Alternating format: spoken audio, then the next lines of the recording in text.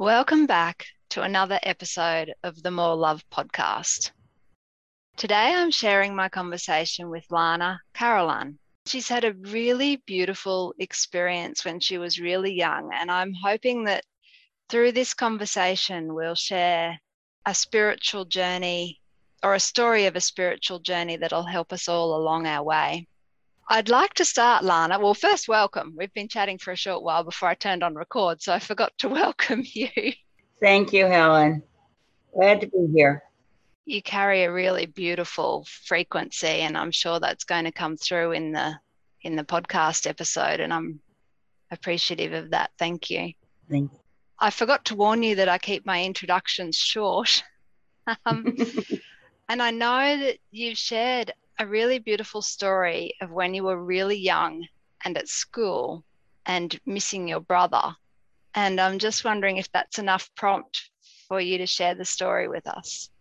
Yes, when I was a child, I attended Catholic school, and this was I'm 71 now, so this was back in the 50s, early 50s, and back in those days, I have no idea how it is now, but the priests and the nuns were pretty intimidating, and I was a fearful child anyway, and I really had no reason to. I had wonderful parents, a beautiful family. So there wasn't anything on the home front that should have ever frightened me. But school terrified me. So much so that when I was in first grade, and I guess I was around 5 or 6 at the most, but I think I was closer to 5, the nuns had my older brother, come down at recess time and hold my hand. I mean, I was too afraid to play or interact with anybody. I was just, so, as luck would have it, he caught the flu one day, or not one day, a few days, but on this particular day, the first day, there I was on the playground and just kind of leaning up against the brick wall, watching the kids play, feeling terrified. And I felt someone hold my hand, just like if you would be holding my hand, like if another human being was holding my hand. I could feel it. I had senses. And of course I looked there and there was nobody there. And I think I was just too young to consider the fact that I might be going insane or anything, and children at that age, they accept things much more than we adults do. They're much more open-minded and non-judgmental. And I remember just having an inner knowing that it was Jesus. I just identified it as Jesus. And I don't remember too much more about the experience, but at that age, I knew nothing about any spiritual teachings. I didn't know what healing was or forgiveness was. The only thing I did know was that every time whenever I was afraid, all I'd have to do would be to call on Jesus and my fear would go away. It would just melt away. It was like my safety net and my comforter, even back then. And even through my early adulthood, I just felt his presence always with me. And I remember before answering the door, before picking up a phone, I would naturally in my mind call on Jesus to join me. It was just how I functioned, and I eventually left the Catholic Church when I was old enough to go to high school. And I just say, well, I left the church, but I just took Jesus with me. He just traveled in my life. And he was never the Jesus that I was being taught about. There was never any guilt or shame or blame or fear associated with him at all. He seemed to be the remedy to that, all of that. So I was really delighted when I found the Course in Miracles. That was in around 1980. And it's traveled with me my entire life, my entire adult life. I guess I was about 29 or 30 at the time. So most of my adult life. And then about 5 years ago, I have a very dear friend and he recommended A Course of Love. And I recognized in both documents, in both sacred writings, I recognized the energy of Jesus in the writings, both in A Course in Miracles and in A Course of Love, because people will ask me, well, how do you know it was the Jesus? and it's just an energetic quality about the transmission that I just identify. I just haven't, like I said, an inner knowing. I couldn't tell you how, but there are lots of, writings by, philosophers and spiritual teachers who are channels, and I don't identify with it, so there is a distinction. It isn't like everyone that says they're channeling Jesus I'll buy into. It's just, it resonates deeply within me. And that's how it's just like it teaches. It's an inner knowing. There's no words that could teach or convince anybody of it. Yeah, let's say you have to be there. So yeah, I had to have been there. So that, It's a really beautiful story. And I really loved how you said, you were so young that you didn't question, you took your inner knowing and embraced it and kept it through your life. Yeah. I think a lot of us, including myself, we've may have had experiences, but we've grown up and come to believe in the material world and the logical mind and linear cause and effect, and we've become separated from that inner knowing within us, whereas you were wise enough to hold the relationship from the beginning. Yeah, and it's true. The older we get, the more intellectualizing we do, and of course, all of our understanding, or what we try to understand, is from the thinking mind of the ego, and that's only based on the past. So, if we, a lot of times, we don't experience something, that if we don't have an answer to something in our past, we think it doesn't exist. I'm imagining it, or it can't be real, or this makes no sense. And we just go about our day, and it doesn't even have a chance to imprint us. And I think that's what it needs to do. I think at a very young age, I didn't have a past to go look in. And so it imprinted me very deeply, just like a baby is imprinted in its mother, with its mother when it's born, or little ducks, ducks or animals imprint with a mother. And I think that's important. And I think being open-minded is such a key. It's such a key to expand our awareness and to be willing, and the willingness to just consider for a moment, what if I'm wrong? What if I'm wrong about everything? Maybe there's another way of seeing this. Maybe there's another way of perceiving this. It's because, that's saying it's not what I don't know. It's what I don't know. I don't know. Yes. So if I think I know something, that's a dangerous state of mind. I like this state of emptiness where I just come to this beautiful empty place where I recognize I don't know what anything means. I've defined it based on my past learning, past teaching, past experiences, but I don't truly know what anything means. For that, one of my favorite questions to Holy Spirit about anything, or Jesus, I consider them both representing the same infinite mind of God, or our higher self, or a Christ consciousness. The only question I ask most often now is, what is the truth of this?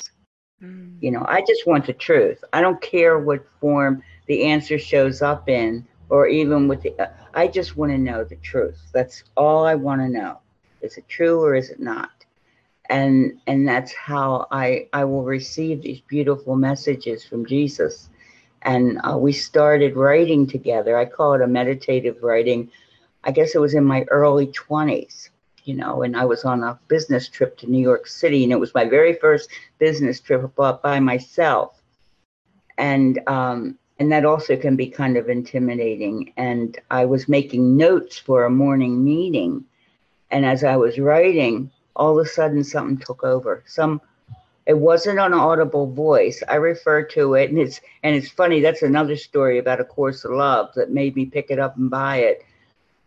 For years in my writings, I've been referring to hearing the Holy Spirit as the thoughts I do not think. I've written those exact words for over more than a decade, maybe 2 decades. So when I found A Course of Love, I opened it randomly in the bookstore, and the line that hit me was, your first experience of unity may be the thoughts you do not think.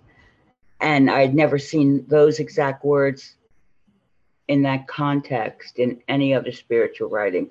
So I knew I had to buy that book.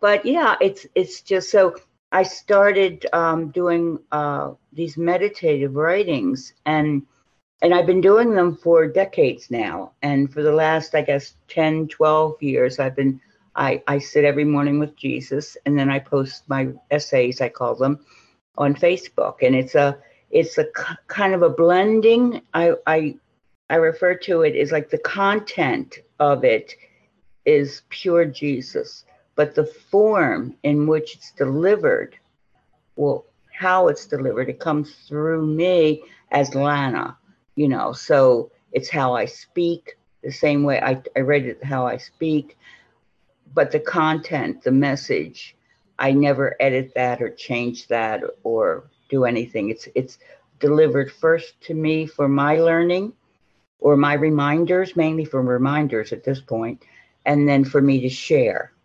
And as I share it, it strengthens it in me, So I love to share the love of God.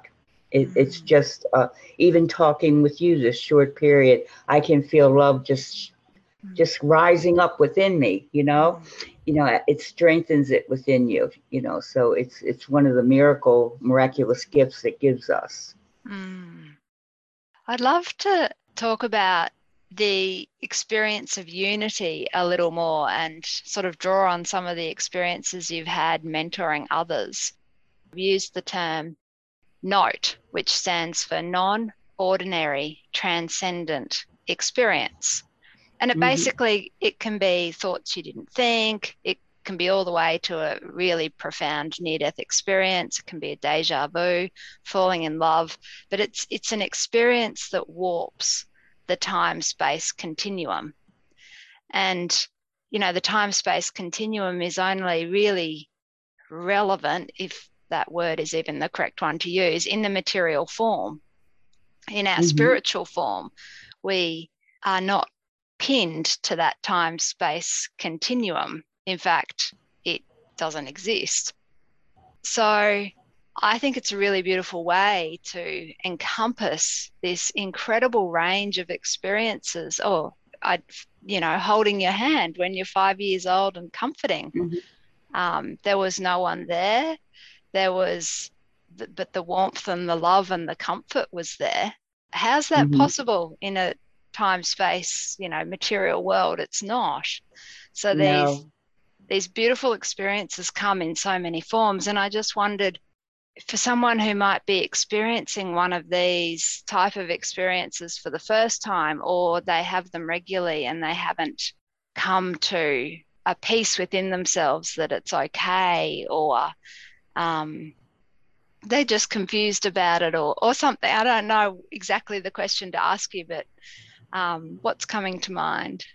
Yeah, well, I think, and even for myself, having that experience at 5, gosh only knows how many I dismissed because it's just, because, thoughts come in your mind, experiences go through your being, and quickly. And if we're real good at grabbing hold on to the negative energy. In fact, that's what holds it in place. But we're, there's happy experiences, there's joyful, blissful experiences. In fact, we call them fleeting moments because the energy just passes through. There's no obstruction to it. So, what I've observed over the years, and I've had so many of those experiences, Helen, that I've just been so fortunate and so gifted, and I'm so grateful I call them just miraculous experiences because I receive them as miracles, but in the beginning, what I found was the most helpful spiritual tool that I could utilize was being present, was being mindful, was keeping my focus and attention in now, because this present moment, and of course in Miracles, Jesus says it's the closest approximation we have to eternity. Because once we travel into time, and by traveling into time, I mean when our thinking mind is focused on either about something in the future or something that's happened in the past, I call it mind traveling or time traveling, and I can only commune with God right here, right now, present with you. For me, that's all that exists, right here, right now. When I'm present with God, I can ask for forgiveness. It's where holy instances occur. It's where I can commune. It's where healing happens. It's just where all the goodies are. The spiritual goodies are right here, right now. When I'm not present, I'm not really existing in truth. I'm just I've entered the illusion. It's like I step out of reality and enter the illusion whenever I use my thinking mind for anything. I've got to the point where I don't use it very often. I ask, but as before getting more directly to your question, I really don't. I can't think of anything that I've ever done to create one or manifest one. They happen, and I can only notice when I'm having it or reflect back on what I can remember of it. But it isn't like do 1, 2, 3 and you'll have a spiritual experience, because usually they're of a revelation quality, and that's from God to me. It's not from me to God. But just as far as, let me look at healing, because we're, now in the world, there's a lot of concern about diseases and viruses and healing. And so I know it was about 4 years ago, I was diagnosed with a fatal disease, pulmonary fibrosis. And this disease, if you're not familiar with it, the life expectancy, if you're otherwise in good health, is about a year, which I'm not, and this wasn't just one doctor. This was a team of 3 lung specialists. Well, 2. One was my, primary physician, and the MRI showed it, and there's no treatment, there's no cure other than comfort treatments, So that was the sentence I was given to. And of course, being far along in my spiritual practices, I went to Jesus and I said, what is the truth of this? I wanted to know. I knew what the world was showing me. I knew what these doctors were telling me, but I needed to know the truth of it. And the message that I got from Jesus was, let the doctors take care of your body and I will take care of your mind. And so I stopped worrying. After that experience, it never seemed real to me, even though the MRIs were in what are the other things they call all these tests, MRIs, and I don't know. But even though they were showing I had this disease and telling me I had it, Jesus told me, don't worry about it. Just kind of, in another experience, and I'll get to that in a minute, he told me to walk through it with him, and he would show me it's not real. So instead of running away from it or being frightened of it, he says, just walk through it with me. So about 3 or 4 months into the disease, I went back for another MRI, and the doctors were a little puzzled because it hadn't progressed as far as they thought it would. And they just commented, well, this is a pretty slow progressing case you have here. heck, you might live a little longer before you drop dead. So I guess that they thought that was encouraging. So I just kept on doing what Jesus said. I didn't think about it. I truly didn't think about it. And anytime my mind wanted to wander into it, I just brought my awareness back to the present moment and went into a meditation, asking God to show me the truth about it again. And the fear disappeared. The only other guidance he gave me was do what brings you peace, because a peaceful state of mind is a very powerful state of mind. It's miracle mindedness. And so I stayed in peace, and I don't care what that looked like. I would not let my mind wander into time, into a future outcome that doesn't exist. I don't know what that future outcome is, but my mind could sure whip up a good story about it. It could whip up a terrifying story about it. Yes. So I didn't want to go there. I just wanted to stay present with God. And so that's what I did. So a few months later, my symptoms seemed to, because this whole time I'm even getting symptoms of this disease, and I was on oxygen. And I went back for another test, another MRI a few months later, and it had actually started to reverse itself. And pulmonary fibrosis is like an adult version of cystic fibrosis in children. It's scar tissue growing in your lungs, and eventually it grows to the point where your lungs just don't work. Because of my age and my history, I didn't qualify for any lung or heart transplants. So, but the MRI showed it was starting to reverse. I actually had less scar tissue than the one before. And at this point, they're just scratching their heads, and I felt well enough to take a trip to Boston to see some friends. And, I took all my equipment with me and all my, my nebulizer and breathing machines, but I didn't need any of them. And just being around all these loving people, I just felt the spiritual energy rise up in me. And well, to make a long story short, there's no scar tissue in my lungs anymore. It's gone. And of course, the doctors, they just said, oh, well, we're really sorry, but we probably misdiagnosed you. Of course, that's what they would always say. But I've had a few near-death experiences.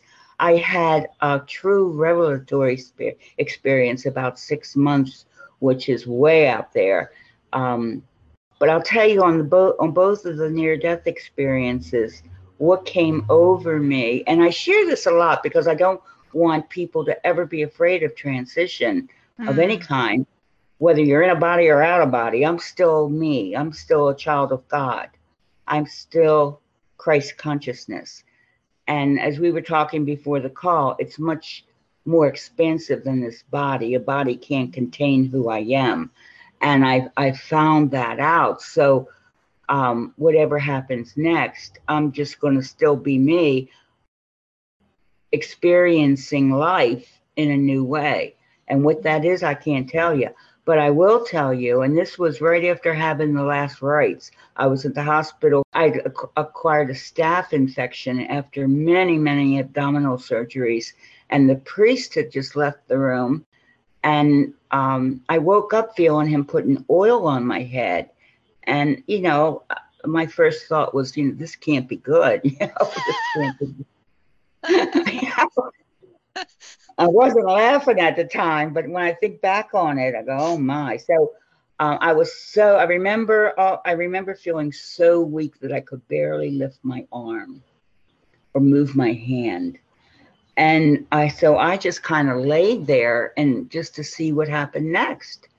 And I didn't know, but I'll tell you, right at the point where you think you're dissolving, where you think you're disappearing out of life, there's a something else. There's a something else that clicked in.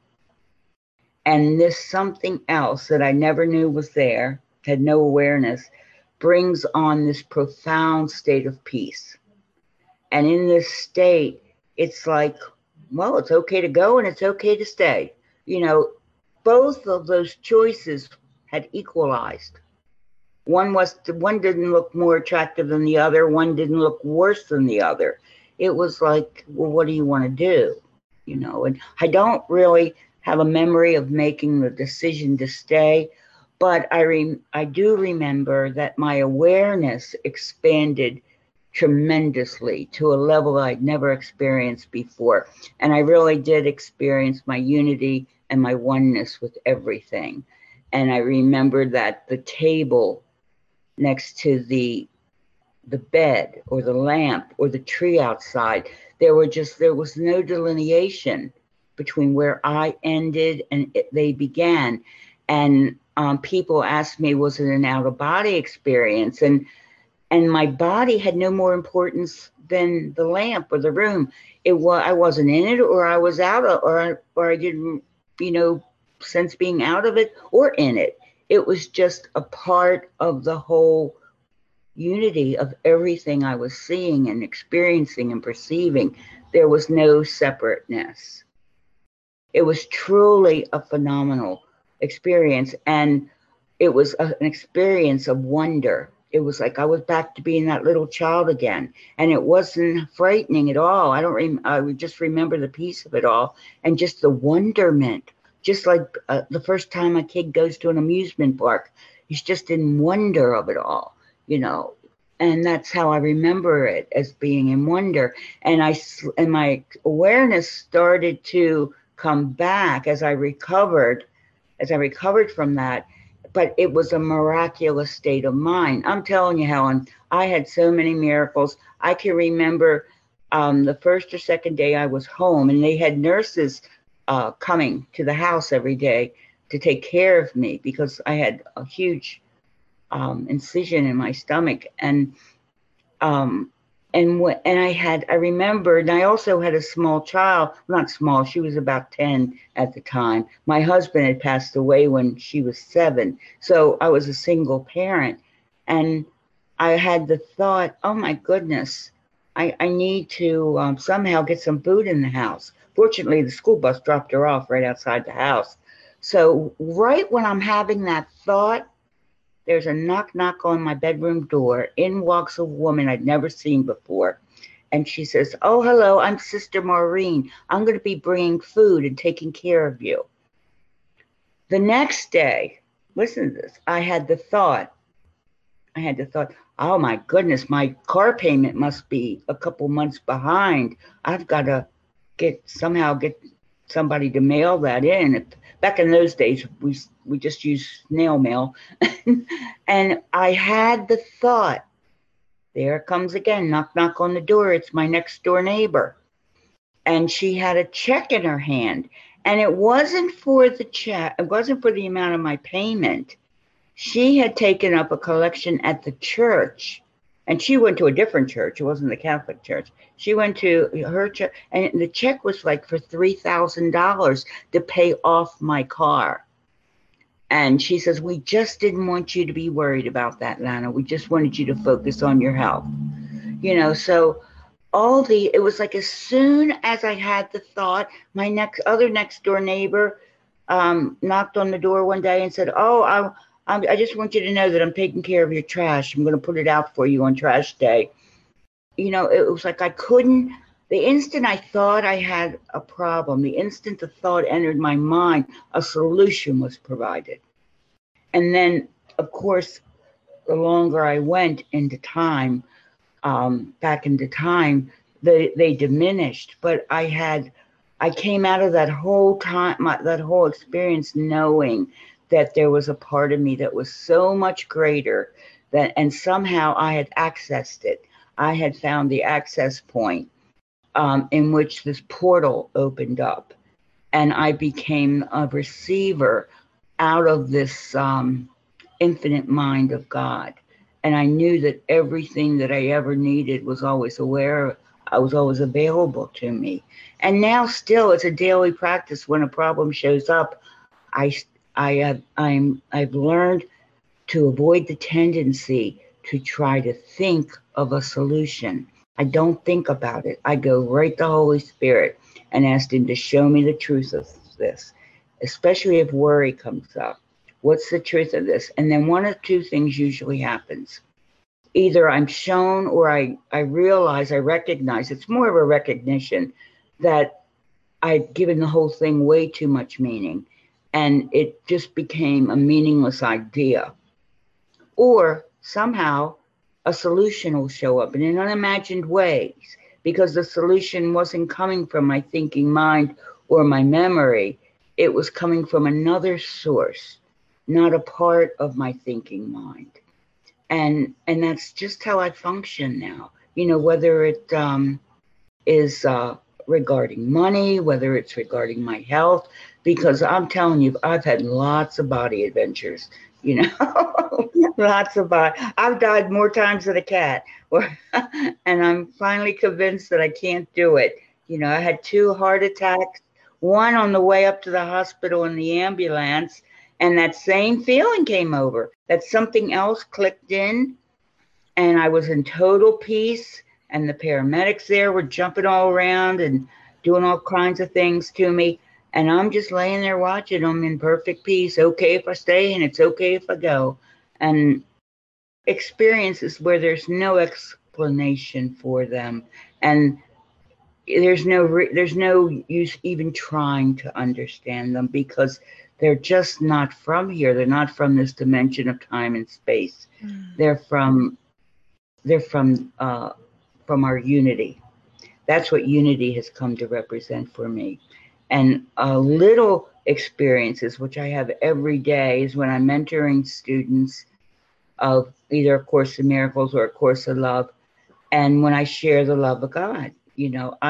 As they're listening to me and I'm sharing the love of God, it affects us both because in that moment, both of us leave our thinking mind. We're both coming to the present moment and we're joining together.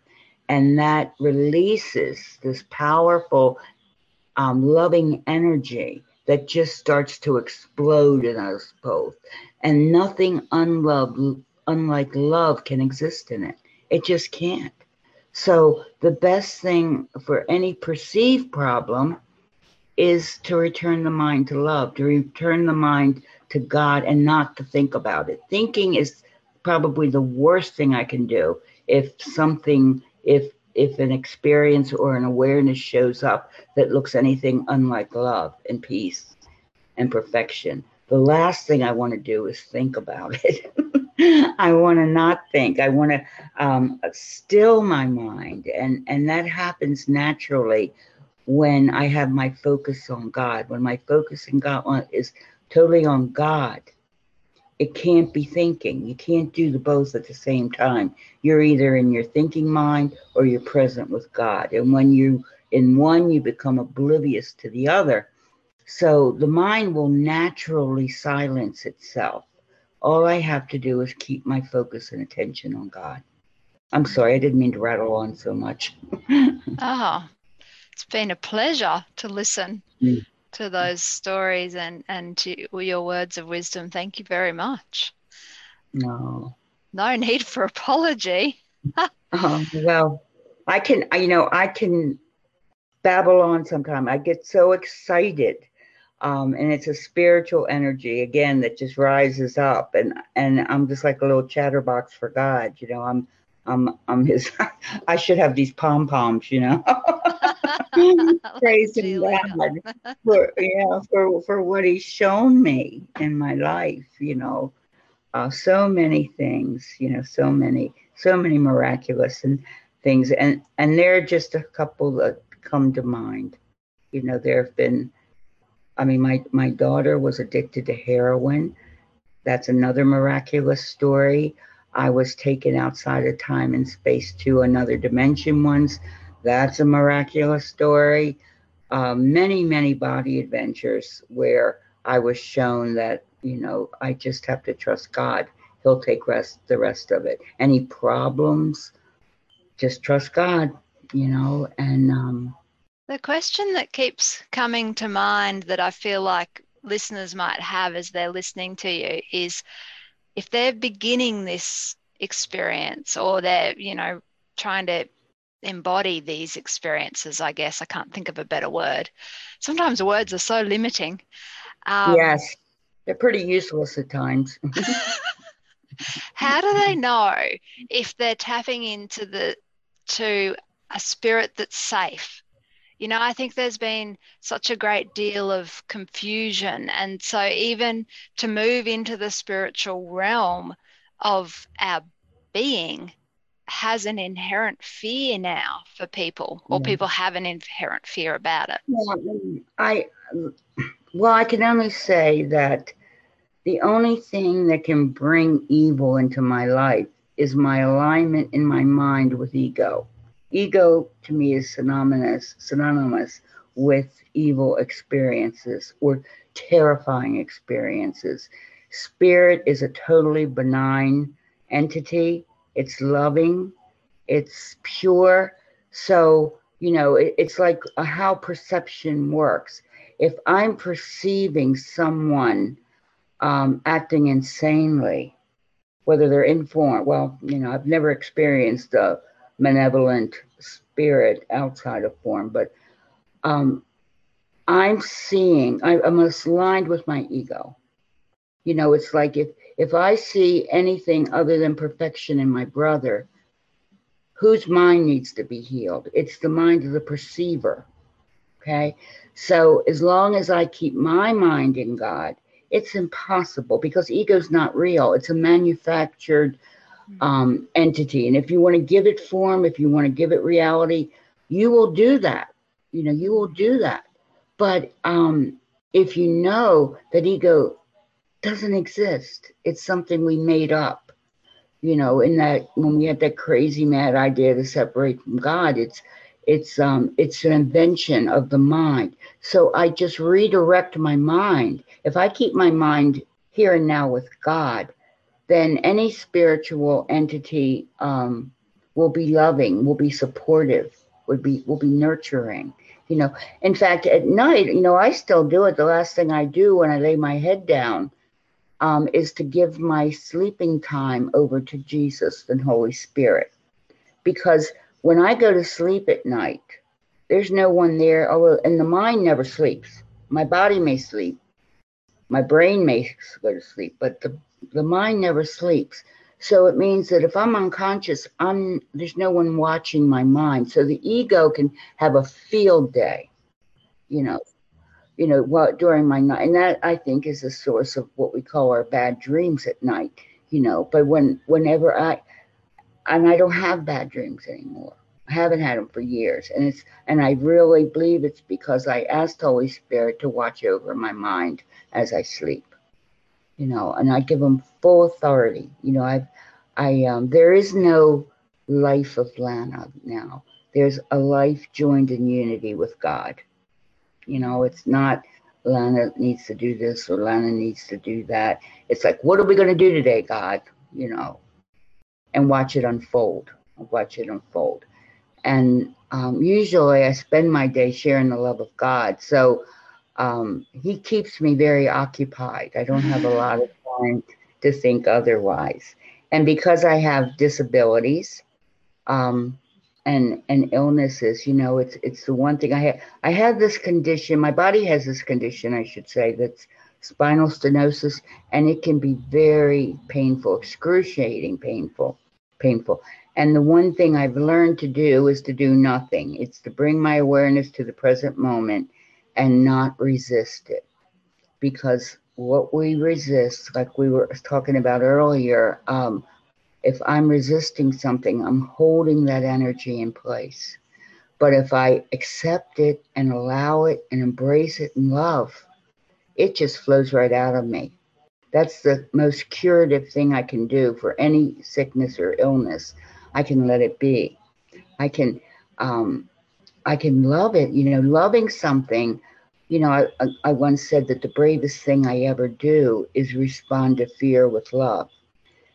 And it's a simple thing once you train your mind to use it, because love is healing. Love is healing. And whether we think somebody deserves it or not, it doesn't matter. Love is healing. If you got a pain, you love it the way. You just love it away. And it's much more effective than fear or resistance, So I think another thing for any new student spiritual on their spiritual path is to learn to start trusting, because I'll tell you, the only way to trust the truth is true is by trusting it. This by trusting. And you start with little things. You start with little things. And as you see your trust is validated, you come to recognize that you can trusting, and you'll trust more things, and you'll trust more things. I'm telling you, the hardest thing, the last thing, big thing that I gave over to Holy Spirit was my daughter. It's like, I'll trust you with anything, God, anything, but not my daughter, because surely the mother knows better than God, and, and it wasn't until I released control of my daughter over to God, that was when her whole situation turned around. And we were both healed. I was healed of the need to control. And that was probably the largest degree of trust I'd ever come to, because I gave myself to him years ago. But my daughter, I was still there scratching my head and wondering what to do the whole time my daughter's drowning in addiction. And I remember one night I was praying that my daughter would be arrested. It was wintertime, and I didn't know where she was. And I was just terrified I was going to get that call saying they found her dead of an overdose. And I remember praying, and asking Jesus, now you can imagine that night I was in a state of fear. What am I going to do?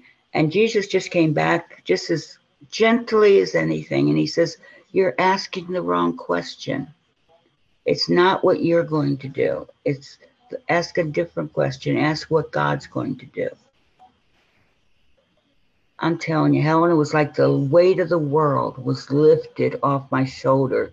And it's one of those aha moments. It was like, of course, I was standing in the way. I was blocking the loving, miraculous energy that could heal my daughter, because the energy was coming through. But there was me jumping out in front of it and saying, what am I going to do? What am I going to do? Instead of allowing God to do its thing, so you take baby steps, but each one builds on the next. And then all of a sudden, one day you'll look back, and it may be a year or 2 years, you'll look back and you'll see how different you are, how your experience of life is different. And sometimes you need to look back in order to recognize your forward movement, your forward growth. Spiritual growth, but we're always progressing. We just don't notice it. So learning to trust, I think, is huge. And also keeping the mind present and mindful. Being handicapped, it makes it a little easier for me, because if I'm not mindful, I'll fall on the floor, So it was easier to train my mind to be mindful, to be present. But being present is huge, because when you're present, you're not worrying about the future. You're not creating stories about the future or building up remorse and guilt about the past. When I'm being present, I'm just with what is. And you discover that what is only love and peace. And that's where I reside now. Now I'm not talking about practical things like making a shopping list or, running an errand, going to the post office or paying my bills. But I'm talking about my life experience of all those things, all these mundane, things that we have to do in this life. What is my experience about it? Is it joyful? Is it happy? Is it peaceful? Because you can get pretty upset, at a cashier or the mailman, or, if you let yourself, anything can become a catastrophe. It's just how much how much of my mind do I want to invest in it? And so it ends up, I don't know. I'm happy with my life, even though when I look on it, it looks like, I don't know, some parts of it are like one of those Stephen Hawking's horror stories. Or Stephen King, that's who I want to say. Can look like a Stephen King by one person and just be a wondrous adventure to another. How beautiful. Thank you so much for such incredible sharing. I've got tears rolling down my face. You probably, I don't know if you can see over Zoom, but so beautiful. And I love that, you've covered such big experiences to such mundane experiences. Sometimes when I go to the downtown to get groceries or whatever I'm doing, a tree will just like pop out, or my awareness goes to the tree and the beauty of it, or the flowers. At the moment it's spring here, so the flowers are just captivating. And sometimes I wonder, on one occasion I thought to myself, did that tree just flower right now just for me? Yes, it did. Yeah. They seem to just pop so much. So, as you just said, a mundane thing can become quite joyous. It can. It really can. Do we have time just for one more quick share? Because it's I'd love you to. Practical. One time because I'd been sick all these years, I had fallen behind on my income tax. And I remember I just moved to Boston and I had this appointment with the IRS. I was terrified, and I remember I was sitting there, I'd created all sorts of stories about the meeting I was about to have, and none of them were good. And I thought, well, I'm just going to meditate here on the bench. It was a spring day. So I sat on the bench and I just got still, and I was just going to meditate maybe about 5 or 10 minutes before I went in the building. And I just received this beautiful message from Spirit. And I've carried that with me. This was like 20 years ago, and I've carried it with me every day of my life. And the message was, just beyond your greatest fear is the peace of God. Ego will say, run, be very afraid. Holy Spirit says, walk through it with me, and I'll show you it's not real. Because it had nothing about the situation. My fear wasn't about the situation. I discovered and I recognized that my fear was about my thoughts about the situation. That was the source of my fear, and recognizing that. And of course, I did walk through it with Holy Spirit, and it was wonderful. I mean, they were the nicest people I ever met. They set up a whole plan for me. In fact, they forgave me for 1 year. They didn't, and they did they did everything for me. And it was like beautiful, beautiful. And it was like, oops, I did it again. I listened to the wrong voice. And we all do it. And that's important too, because every day is a new adventure. And we're gonna stumble and fall. You're gonna forget, because that's what ego's job is. Ego's just doing its job. It's doing what it was made to do. And you have to forgive yourself, and it's no reason to feel guilty. This is a curriculum. We're learning how to function in unity. We're learning how to experience life in a different way. We're all in school, and you can't, if you're in first grade, you can't expect to do the curriculum of a high school student or a college student. You're in the perfect place for what you need to learn in this moment in time. So, you just forgive yourself, dust yourself off, and just really think of it that way. Oops, I did it again. Brush yourself up and get back on the road, and start, heading back in that road. Just don't hold on to anything. Just forgive yourself. Even if you have to do it 100 times a day. Wherever you are, you're right where you're supposed to be. And God loves us no matter what. As far as He knows, we're perfect creations. He doesn't see anything other than perfection in us. And we're learning to do that too, through our brothers, through our holy relationships. So gotta just cut ourselves a break and lighten up and not feel so serious. But this is not a serious thing, you know. And of course, in Miracles, it says to heal is to be happy. Happy is a very enlightened state. If you're truly happy, you're in spirit. You're in spirit. You know, if you're joyful, if you're laughing. In fact, a quick little test you can do is just a smile. When you smile, you can feel an immediate shift in energy within yourself. It just, I mean, you can't mistake it.